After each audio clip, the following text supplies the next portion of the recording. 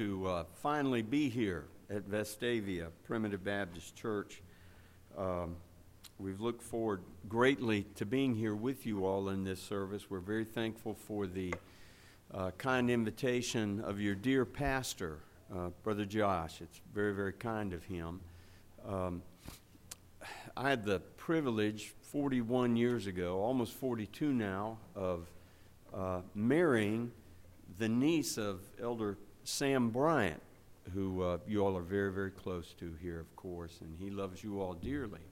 And so about every year, unchecked, we have Thanksgiving with him at my wife's mother's house. It's the gathering place of that portion of the Bryant family for Thanksgiving. It's a wonderful time of year, and we love it, look forward to it. I'm going this year with some level of apprehension. Brother Sam, while he was here, invited me to come to Vestavia Church very sweetly, very kindly, maybe 4 times to come to Vestavia Church. And every time he invited me to come here, every single time I had committed to be somewhere else. And I was informed that whenever we get to Thanksgiving, I can explain to him why Brother Josh invites me one time and I come. I look forward to that. You can hear him, can't you? Brother Dave, I have something I'd like to speak to you about.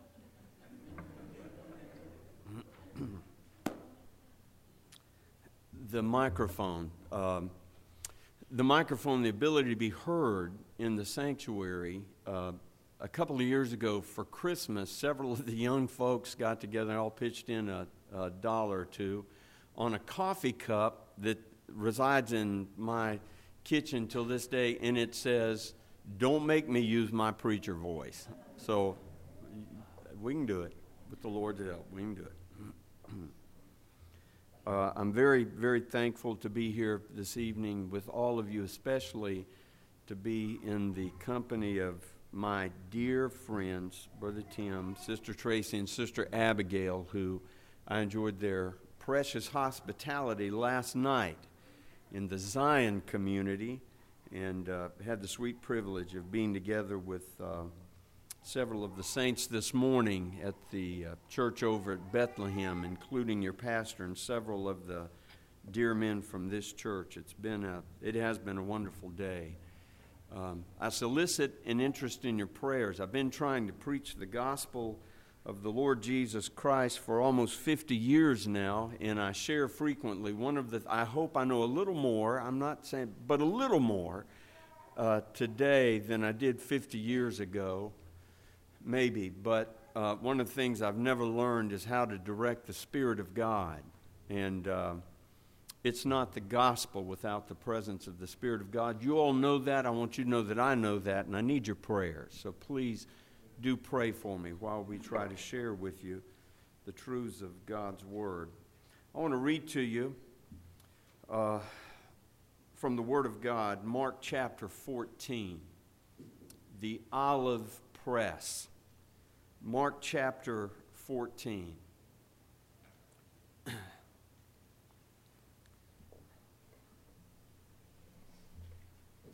Mark chapter 14, verse 32. They came to a place, and by the way, I use an iPad, and I hope that doesn't offend anyone. I've been a diabetic for about 30 years, and I have retinopathy now. And I move a little when I speak, and it's very difficult for me to track with the fonts blown up here, and it's backlit, and I can track as I move a little better. So I hope that it's the Word of God.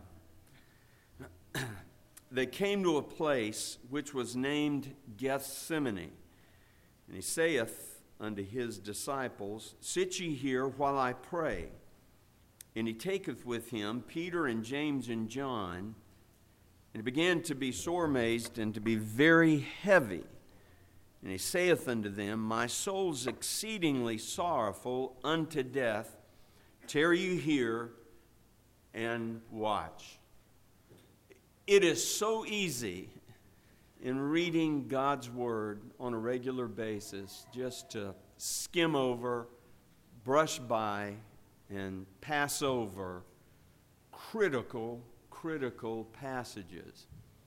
These are really staggering, amazing passages. They give us just so much soulful information. It's not just it's soulful information about the Son of God, who He is and what He came to do. Listen to what is said about God manifest in the flesh. This is the second person of the Godhead, the crown prince of glory, began to be sore amazed, very heavy, and said, "My soul is exceedingly sorrowful." The Son of God is amazed, He's very heavy, and He's exceedingly sorrowful unto death. Tarry ye here and watch. That's the Word of God. One of the greatest, most difficult questions for us to deal with as born-again believers in the person and work of the Lord Jesus Christ. And it's a tough question. It's an issue. One of the most difficult issues for us to deal with. And I engage with individuals at institutions of higher learning in America. And they know that I'm a pastor, and I go in and out among them. And so I have these conversations not infrequently with folks who are college and university level professors and educators. And I get this at least a couple of times a year from them. Mr. Crawford, you profess a belief in the God of the Bible, the God of the Old and New Testament. And you say that your God is, I've had this many times. Your God is a loving God. He's a caring God. He's a benevolent God. He's a God of love, compassionate God. He's omnipotent. He's sovereign. He's all-powerful. He's calling the shots. He's caring. He's loving. And yet, we look around and we see the darkness of this world, the heartbreak, the tragedy, the terror that exists, the broken lives, the broken homes, the nightmares that little children are raised in, the nightmares that people in Ukraine and in Palestine that they're experiencing today. Your God is a good God. If He's a good God and He's all powerful and He's all wise and He's benevolent, then why are bad things happening? Why doesn't He do something about it? Why doesn't He show that He cares if He's the God that you say that He is? Let me say, that's a good question. It's a good question. And it bears an answer. If God cares, why doesn't He do something about it? Well, let me say this. Everything they said, the challenges they pose are true. Amen? It's a broken world that we live in, isn't it? This world is broken. Paul is so clear. He doesn't, and that's one of the reasons why I trust the Word of God and I recommend it to born-again believers is you can trust it. The Word of God is brutally honest with us at times about the way things are. Our Savior never soft-sold the truth. He told us in this world we're going to have tribulation. The Apostle Paul tells us in Romans 8, make no mistake that the whole creation, the entire cosmos, groaneth and travaileth together until now. The horrible effects of the disruption of sin in this universe are so pervasive and they're so prevalent. And it does break my heart. I deal with the brokenness of it every single day of my life. I find myself intervening, whether it's my professional responsibilities or my pastoral responsibilities. There's not a day in my life that I'm not called on professionally to go somewhere where there's not crisis going on somewhere that's the result of the brokenness of this world. There's not a week that goes by that as a pastor I'm not called to some home or some circumstance in our community where the brokenness of this world is not demonstrating itself. And my heart is often heavy. But I've got great news for you, contrary to what the scoffer and the skeptic has to say as they hurl their cynic bans against the good name of our God. Our God does care, and He has and is doing something about it. He hasn't gone away. He hadn't left us on our own to do the very best we can in brokenness. He has done something about it. He is doing something about it. And He's got the best ultimate remedy that we could begin to imagine. He's doing something about it. He's moved on our behalf. And these verses I've read to you tonight are clear proof that He has. And so my response to them is, I said, well, of course I do. I believe in the Old and New Testament. I believe that Jesus Christ is the second person of the Godhead. This is the answer that I give to their question. They want to know, in my system of belief, what I have to say about these bad things. Is God doing anything? Why doesn't He do something? I believe that Jesus Christ is God over all, blessed forever, just as much God as the Father is and the Holy Spirit is, of the same divine essence and substance. And that God, 2,000 years ago, spoke to the womb of a virgin and commanded that virgin's womb to clothe Him and to make Him a body of flesh. And He came and He lived as the poorest of the poor. He did. He walked in the same dirt that you plant your garden in. Breathed the same air that I breathe, the crown Prince of Glory. He came here. But when He made His entrance, as the old poet said, today, speaking of the birth of Christ, the poet said, today He makes His entrance here, but not as other monarchs do. He deserved the very best that this world had to offer, and He took the very least. And He grew and He became an itinerant peasant preacher. And when they asked the Son of God for a day's wage to pay Herod's tax, the head tax, all it took was a day's wage, a penny. And He didn't even have a penny to give. He had to ask for a penny. He lived as the poorest of the poor. What is God doing about it? Well, I tell Him He's God manifest in the flesh. That's what I believe. And here's the ultimate thing that I tell them. If He's God manifest in the flesh, here's the answer. If He's God manifest in the flesh, if God came to this earth 2,000 years ago, and He did, mystery of mystery, then what is God doing on a cross? You think He cares? When you doubt it, just look to the cross of the Lord Jesus Christ. You think He cares?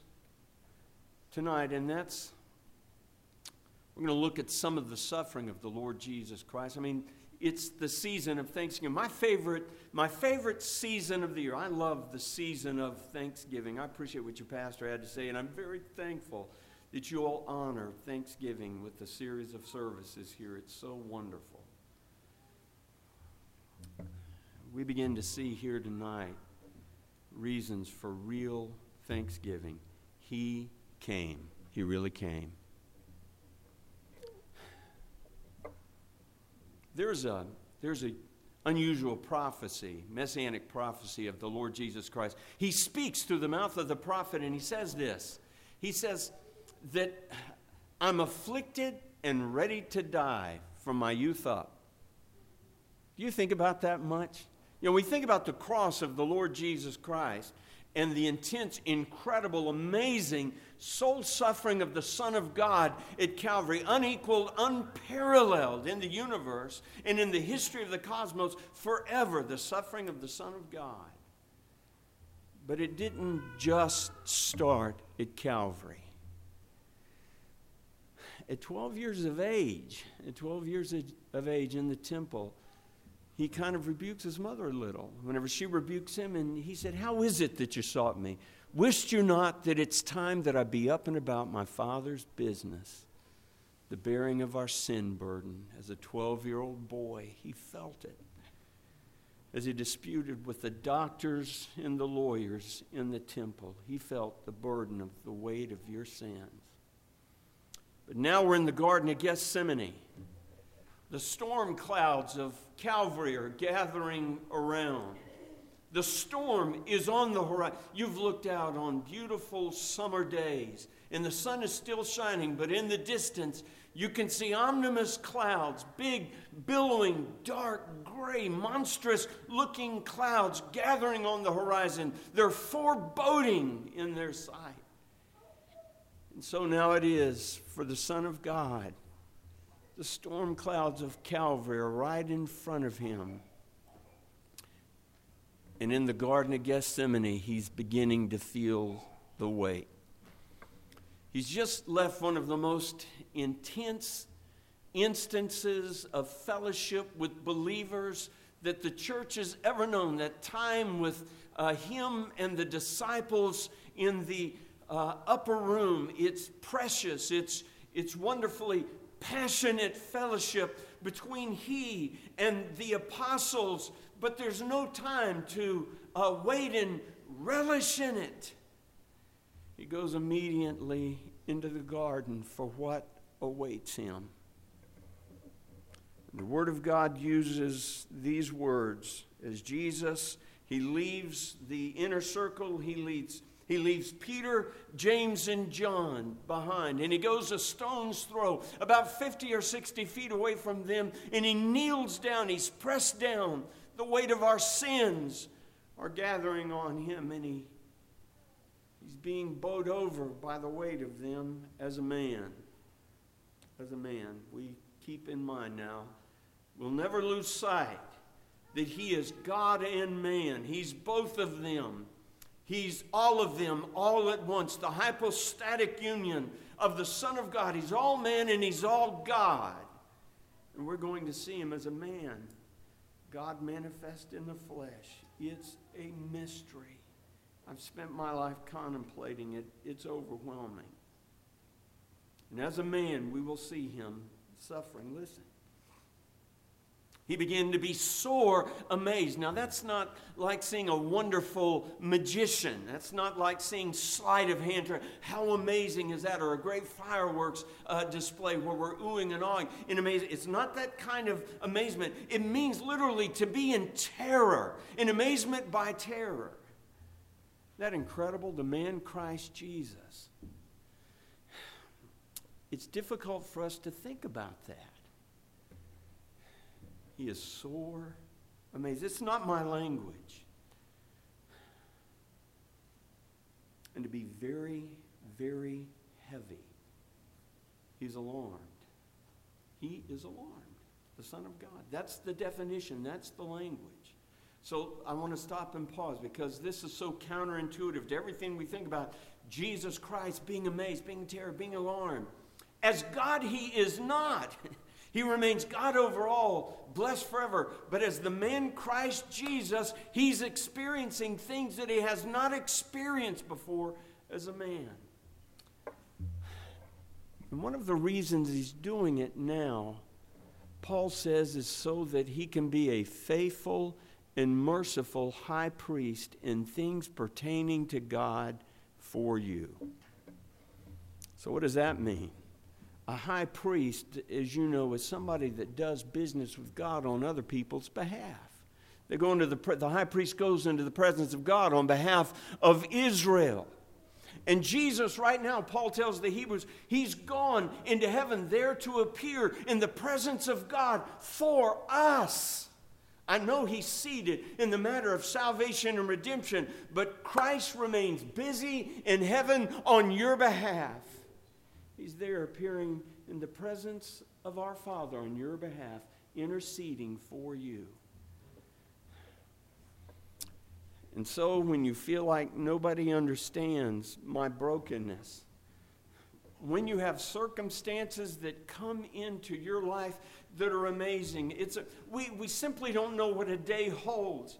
We go in thinking everything's fine, everybody's well, everybody's healthy. It's a good day, and you get news that just staggers you and shocks you.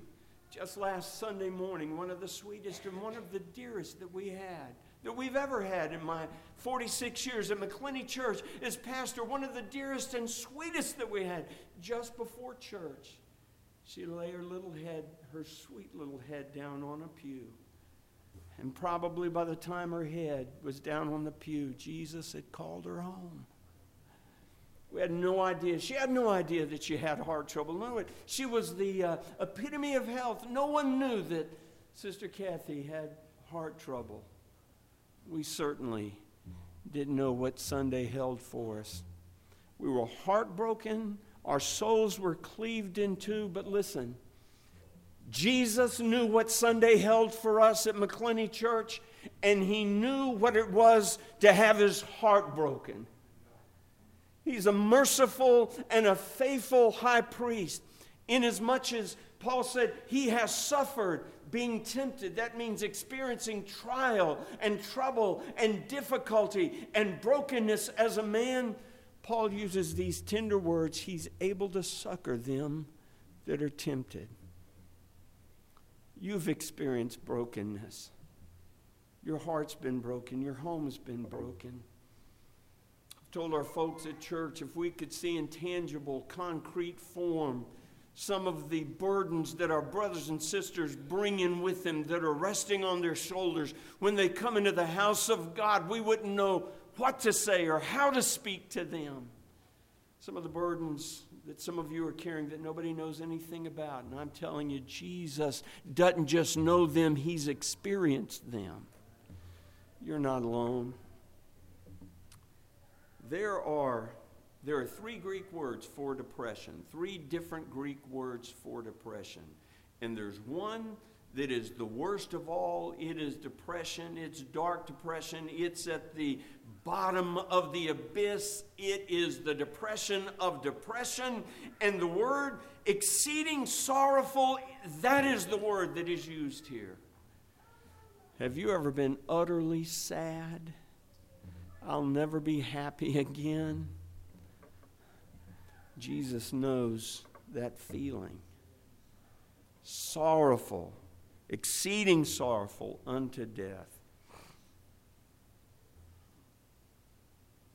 So why is he like that? Well, there are several reasons. As we talk about the soul suffering, the suffering of the Lord Jesus Christ, may it create in us a love for him, a passion for him, a desire to serve him and to want to be better disciples and to serve him by serving others. And my chief motive for serving him is reflecting on what the Lord has done for me. The difference between Christ facing his death and the death of later disciples. Early Christians, early disciples, and I mean early, like in the first couple of 100 years of Christianity, they argued that the death of martyrs, the death of the saints, was one of the reasons that we should pay close attention to the faith of the early church, was the way they died. It was amazing. It was amazing. And I think about the great martyrs of the church, those that laid down their lives. 2 women that stand out in my mind, the stories of Perpetua and Blondina. It was incredible how they suffered and how they suffered willingly, and they were given opportunity after opportunity, and their suffering and torture went over the period of days, and report after report that their faces just glowed like angels. And old Polycarp of Smyrna, whenever they threatened old Polycarp, plus 80 years of age, with death, Polycarp, they threatened him with death with fire. And Polycarp says, bring the fire. Don't threaten me with fire that burns for an hour. I'll go to be with my God. Ignatius insisted, Ignatius of Antioch. They tried... He was on a 1,500-mile journey to Rome from where they'd taken him in Antioch in Rome. And disciples after disciples and city after city had arranged for his capture. And many times they had arranged to get him away from his Roman captors. And the Romans had become enamored with him, his captors. They would have given him up gladly. And Ignatius would not let them let him go. He made them take them to Rome. And they said as Stephen, when Stephen died, his face, you remember what his tormentor said? It was as the face of an angel. But let me say, when your Savior dies, his face does not shine like the face of an angel. How can that be? How is that? The suffering of the Lord Jesus Christ.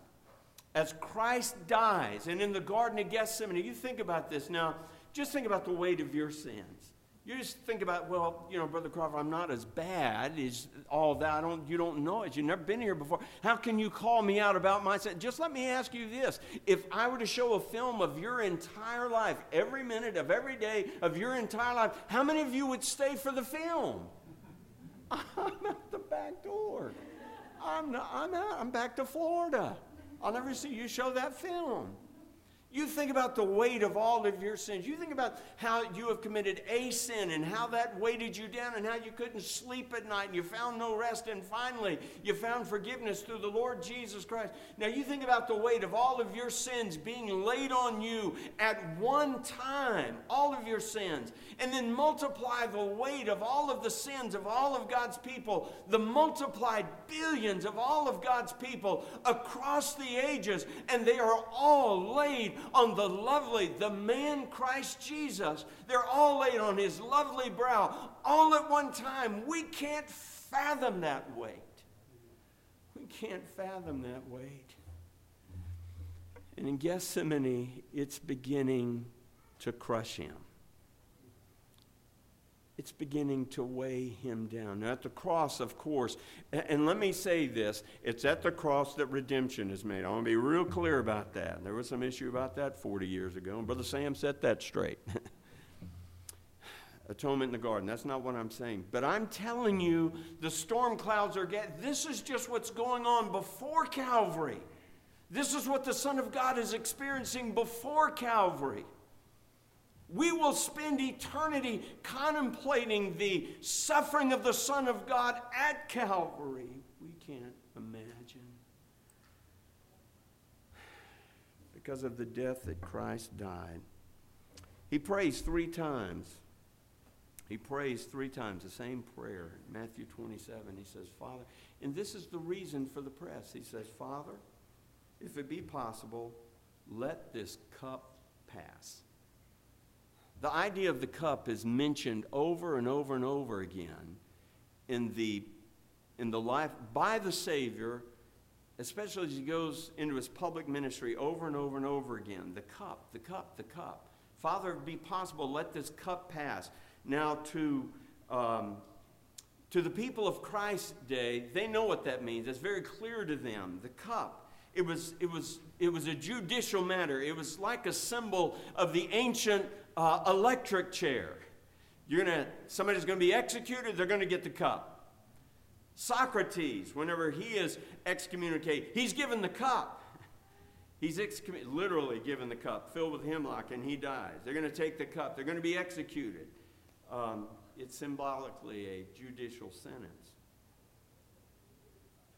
In the Bible, the cup speaks of God's judicial wrath against sin. The cup that my Father giveth me. Isaiah, those amazing words in Isaiah 53. You think about this. Isaiah says, yet it pleased the Lord to bruise him. The Father gives his Son the cup. Isn't that amazing? I spoke to a lot of fathers today who have sons. I have one. He's the engine and the caboose, Boo Crawford. And you listen to me very carefully. He's a grown man. He doesn't need my help. He's 25 years of age, and he's a strong, robust young man. He can pick me up. But I'm telling you, if I get a phone call from Clinton, Mississippi tonight, and I know my son, I know his voice, and he were to call me and he were to say, Dad, I'm in trouble. I need you now. Please come to me. I know what he sounds like when he's really in trouble. And if he were to call me and say, Dad, please come. I need you now. Nothing but death would prevent me from getting to that blonde-headed boy. The Son of God at Calvary is going to cry out, my God, my God. It is going to please the Lord to bruise his Son. The cup that my Father giveth me, shall I not drink it? No wonder he's heavy. No wonder he's sore amazed. No wonder he's pressed down. He can see the time is coming, that a point is coming that has never occurred in all eternity past. Now, you have to be careful about talking eternity past. That's putting it on like a timeline. But that's the only way I know to refer to it. There's a time coming that has never occurred in eternity past. In eternity past, in the book of Proverbs, the relationship between the Father and the Son is described in such wonderful, delightful, precious tones, where the Son of God describes himself with his Father before the world was. He said, I was as one by him, brought up with him. I was daily his delight. My Father delighted in me. I was always rejoicing before him. My Father just delighted, like a grandfather delights in a way to see his grandchild just kind of banding around by his. The Son was the apple of the pupil of the Father's eye. It had been eternal, perpetual, unbridled, unhindered, perfect fellowship between the Father and Son. And now Christ can see the time is coming when it's going to be severed. He'll call. He calls for the Father on Calvary. This is mystery of mystery. He calls for the Father on Calvary. Think about this. And heaven is silent. Does that amaze you a little? I've shared this, and this is my supposing. This is my speculating. And I don't do much of it. But I want to get the picture here. I want you to see what the Son of God sees is coming. He will call from Calvary, and the Father is going to be, heaven will not answer. And I've often wondered, those seraphim, those cherubim that attended the crowned Prince of Glory as they were looking down from heaven. Peter said angels, they don't quite understand redemption and salvation. They desire to look into what we see, but they can't get it like we do because they hadn't been redeemed. And I often wondered, as they looked down from heaven, did they look down and they saw what was happening to the crowned Prince of Glory? I often wondered, did Michael or Gabriel say, Father, send us? I'll whet my glittering sword. One angel takes out 185,000 Assyrians in one night, the mightiest army on the face of the earth. Send us, we will wipe the earth clean of this crime. But the Father is silent. Jesus in the garden knows that time is coming. He's going to drink the cup. Why is he going to drink the cup? Well, you know, but I'm going to share it with you in biblical terms. I love this passage of Scripture. I think we ought to hear about it more. We don't hear it very often. This passage talks about the cup that Jesus sees very clearly in the garden, the cup that's coming. listen to this incredible figurative language, and it's in Isaiah 51. So here, we're going to see a great picture of the Trinity here. The Trinity is going to be portrayed. There's going to be thy Lord, which is the Lord, in all capital letters. You know, in the Old Testament, when you see Lord in all capital letters, that's Jehovah. And so, listen to what Isaiah says. Thus saith thy Lord, which is the Lord. He's talking to God's people. Thy Lord, Jehovah. He says, Jehovah says this, and he says this to thy God that pleadeth the cause of his people. So here you have Jehovah. He's speaking to thy God, which pleadeth the cause of his people. So here we have the Father speaking to the Son. The Son's the one that pleads the cause of his people. Amen? Amen. So the Father speaks to the Son, and this is what he says to his Son. He's looking to the ascension and the resurrection of the Lord Jesus Christ. He speaks to his Son. This is after the Son has suffered at Calvary. This is why he must suffer. After the Son has suffered at Calvary, after he's put the cup, the judicial wrath of God to his lips, and he does not put the cup down at Calvary until he's drank the dregs of the cup of the wrath of God dry. He's going to drink the dregs down. And then the Lord announces this. He says, now, Son, behold, I've taken out of thy hand the cup of trembling, even the dregs of the cup of my fury, and thou shalt drink no more of it again. And when the Father resurrected the Son on the third and revolving morning, that's what he's telling the Son. It's over, Son. You'll never experience that again. You'll never go through that again. I've taken out of your hand the cup of trembling, the cup of suffering. Well, why did he put it in there to begin with? Notice at the end of the 23rd verse, he said, but I put it in the hand of them that did afflict thee, which have said to thy soul, listen what he said, bow down that we may go over. And here he says why Jesus had to drink that cup. Listen to this, it's so beautiful. The Father tells the Son of God, he said, this is so incredible. He said to his Son, he said, thou hast laid thy body as the ground and as the street to them that went over. You see, there was a time when our road was all jammed up with sin, and there was no path forward for us. There was no future for us. There was no way ahead for us, because our path to our God was completely jammed and blocked by our sin. And so the Father sends the Son, and the Son literally lays his life down.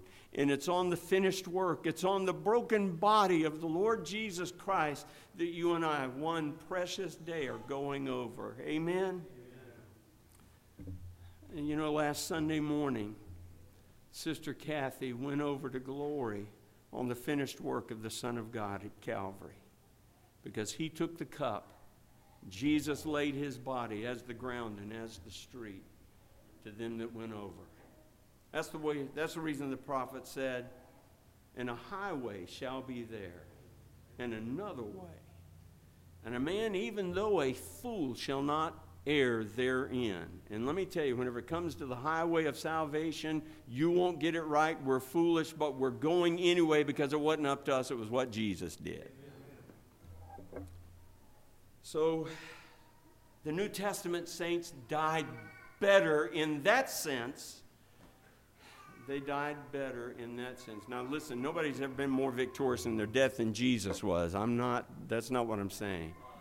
But their faces did shine because they were dying triumphantly in the finished work of the Son of God. And they knew it. The full wrath of the Son of God. So the cup, the absence of the Father's fellowship.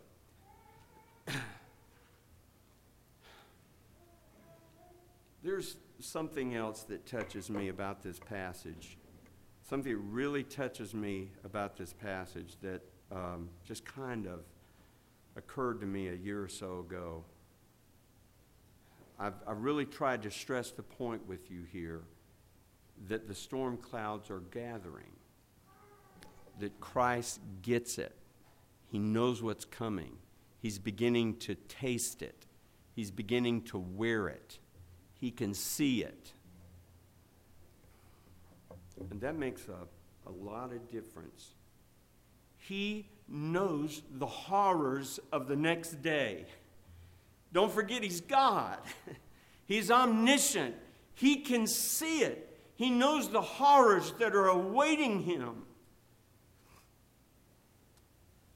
So what I'm trying to say, there's a lot of difference in going and not knowing and going and knowing. So when I was a little boy, I was riding double on a bike. Do kids still ride bikes anymore? Is that a thing? But man, we couldn't all afford bikes back when I was a little boy, so you used to ride double, and folks my age know what that means, children. And so I was about 5, and I was riding double on the back, and my foot got into the spokes on the back of the bike. And we were going down a hill. Believe it or not, there's a hill in Florida, and we were on the one hill in Florida.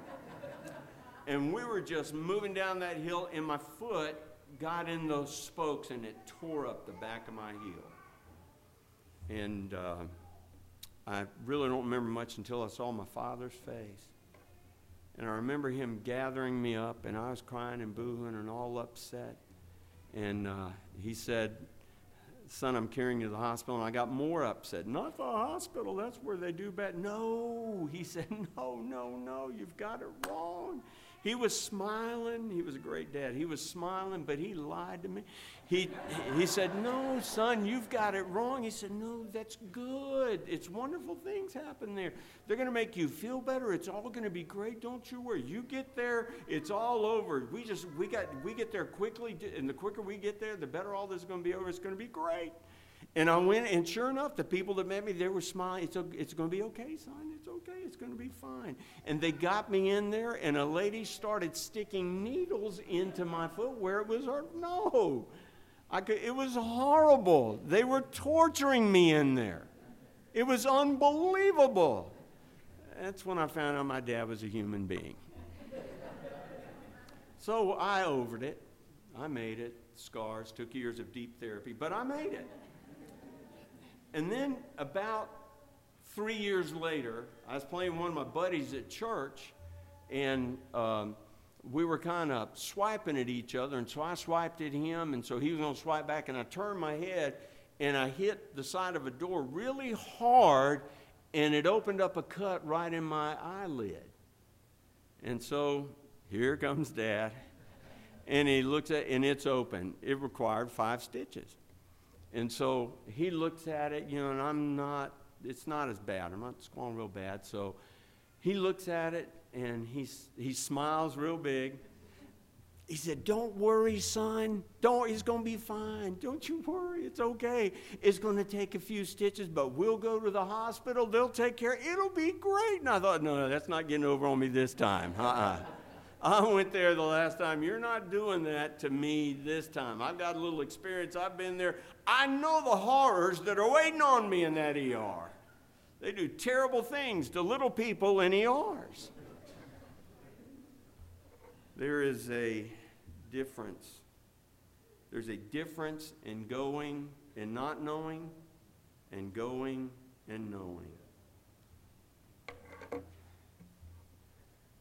I mentioned earlier this morning, I heard, driving through Louisiana years ago, I heard a very throaty, mannered minister preaching how shocked and surprised the Son of God was to find himself on the cross.